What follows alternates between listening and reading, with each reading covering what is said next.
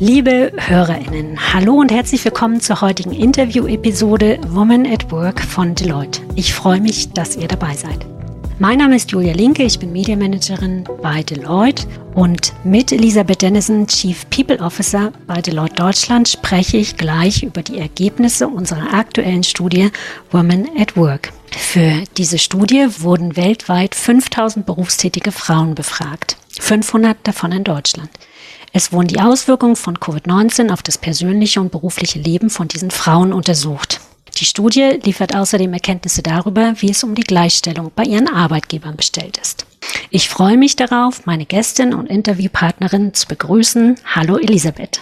Hallo Julia. Ich bin wahnsinnig neugierig. Daher lass uns direkt in die Studienergebnisse einsteigen. Wie steht es um das Befinden und die Zufriedenheit von Arbeitnehmerinnen in Deutschland? Ja, leider gar nicht so gut. Die psychische Gesundheit wurde in der Studie bewertet als schlecht oder sehr schlecht von über 40% der befragten Frauen. Und ich denke, dass viel damit auch zusammenhängt, dass wir in einer Zeit des Umbruchs leben, wo sich viel verändert, wo wir aus einer Pandemie kommen, die ja auch immer noch andauert und die belastend ist und Stress erzeugt. Wissen wir, was die Ursachen für diese Überlastung sind? Die Antworten lassen darauf schließen, dass es vor allem die Arbeitsbelastung und die Belastung im Haushalt, also die Doppelbelastung ist. Es ist auch so, dass wir natürlich hier Women at Work Untersuchungen gemacht haben, dass diese Belastungen aber auch für Männer natürlich in dieser Zeit ganz klar spürbar waren. Die Kitas und Schulen waren geschlossen, man musste die Kinderbetreuung organisieren, gleichzeitig von zu Hause, wenn vielleicht auch beide berufstätig sind, die Aufgaben so verteilen, dass das alles möglich war. Das führt zu Stress und wir sind noch nicht ganz aus der Pandemie raus und vor allem zeigt sich ja jetzt, dass wir in einer neuen hybriden Arbeitswelt uns auch wieder neu organisieren müssen. Und das heißt, wir müssen unser Familienleben, unser Arbeitsleben neu gestalten und jede Veränderung ist schwierig und so eine Transformation braucht Zeit und führt zu Stress. Kann ich absolut nachfühlen, Mutter von 3 Kindern und für mich natürlich auch ein spannendes Thema. Welche Folgen hat diese Entwicklung eigentlich für Frauen?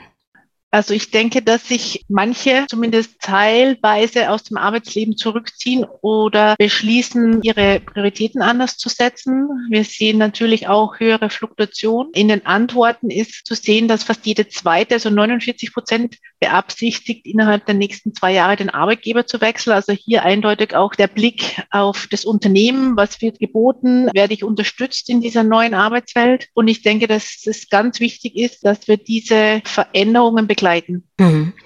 Krasse Aussage. Fast jede zweite beabsichtigt, innerhalb der nächsten 2 Jahre ihren Arbeitgeber zu wechseln. Was können die Arbeitgeber, die Unternehmen dagegen tun? Die Flexibilität ist toll, man hat ein flexibles Umfeld, aber das muss genutzt und gelebt werden und das ist das Schwierige. Wie gehe ich mit um? Ganz wichtig ist eben auch der Rahmen, den der Arbeitgeber um diese neue Flexibilität setzt. Denn umzugehen in dieser neuen Arbeitswelt mit den Anforderungen ist stressbehaftet und je mehr ich auch mich verlassen kann auf Strukturen und Unterstützung, desto einfacher ist die Transformation. Als Beispiel, welche Kernarbeitszeiten definiert man? Wie komme ich im Team zusammen? Diese Themen sollten besprochen sein und klar sein. Die Zielsetzungen sollten offen besprochen werden, sodass der Stress, was muss ich leisten, wann muss ich leisten, einfach besser zu managen ist. Und ich glaube, da kann der Arbeitgeber viel unterstützen. Ganz wichtig sind in diesem Prozess aber die direkten Führungskräfte. Und da muss auch das Unternehmen natürlich die Führungskräfte wiederum unterstützen, um mit ihren Teams und mit ihren Mitarbeitern genau diese Themen zu besprechen und dadurch ein flexibles, aber sicheres und stressfreies Umfeld zu schaffen. Liebe Elisabeth, eine letzte Frage noch von meiner Seite. Wenn wir als Unternehmen alles richtig machen, was bringt das uns unterm Strich? Mehr Frauen in den Unternehmen.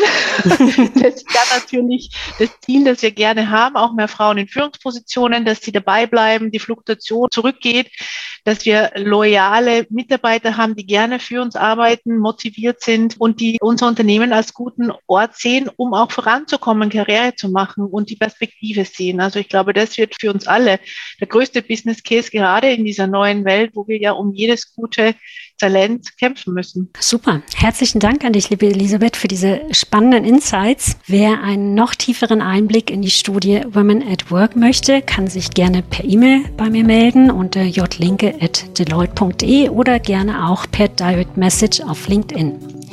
Mein Name ist Julia Linke und ich freue mich, dass ihr heute dabei gewesen seid. Herzlichen Dank fürs Zuhören. Tschüss und bis bald. Herzlichen Dank auch an dich, Elisabeth. Danke dir. Tschüss.